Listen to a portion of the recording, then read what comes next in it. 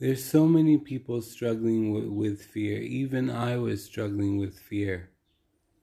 But I heard on the radio someone say something that fear cripples us all the time. And it stops you from doing the things that you want to do in your life. It cripples you. So the absence of fear is love. And what is love? Love is God. God wants us to be happy. God wants us to have a good life. And fear comes from two places. It comes from the ego, who always wants to be right, pushing us where it wants to go. And the other place, it's the devil. The devil always tries to put fear thoughts into our minds, and we don't even realize it.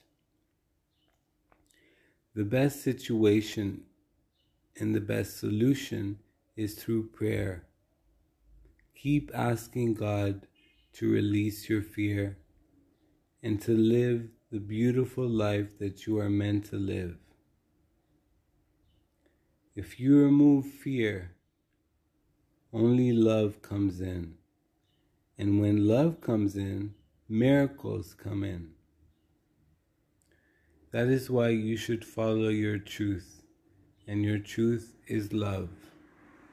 Don't let the ego run your mind. Don't let fear stop you from what you want to do in your life. Don't let fear cripple you. You can be stronger than that through prayer. So start praying every morning and tell God, I know you are love. Please take my fears away.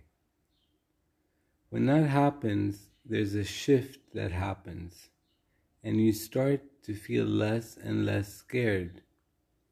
Because fear is also a choice in the end of the day. At the end of the day, fear is a choice. Or you choose fear, or you choose love, which is God. And I rather choose love. Tell yourself that. I choose love over fear. I choose love over fear.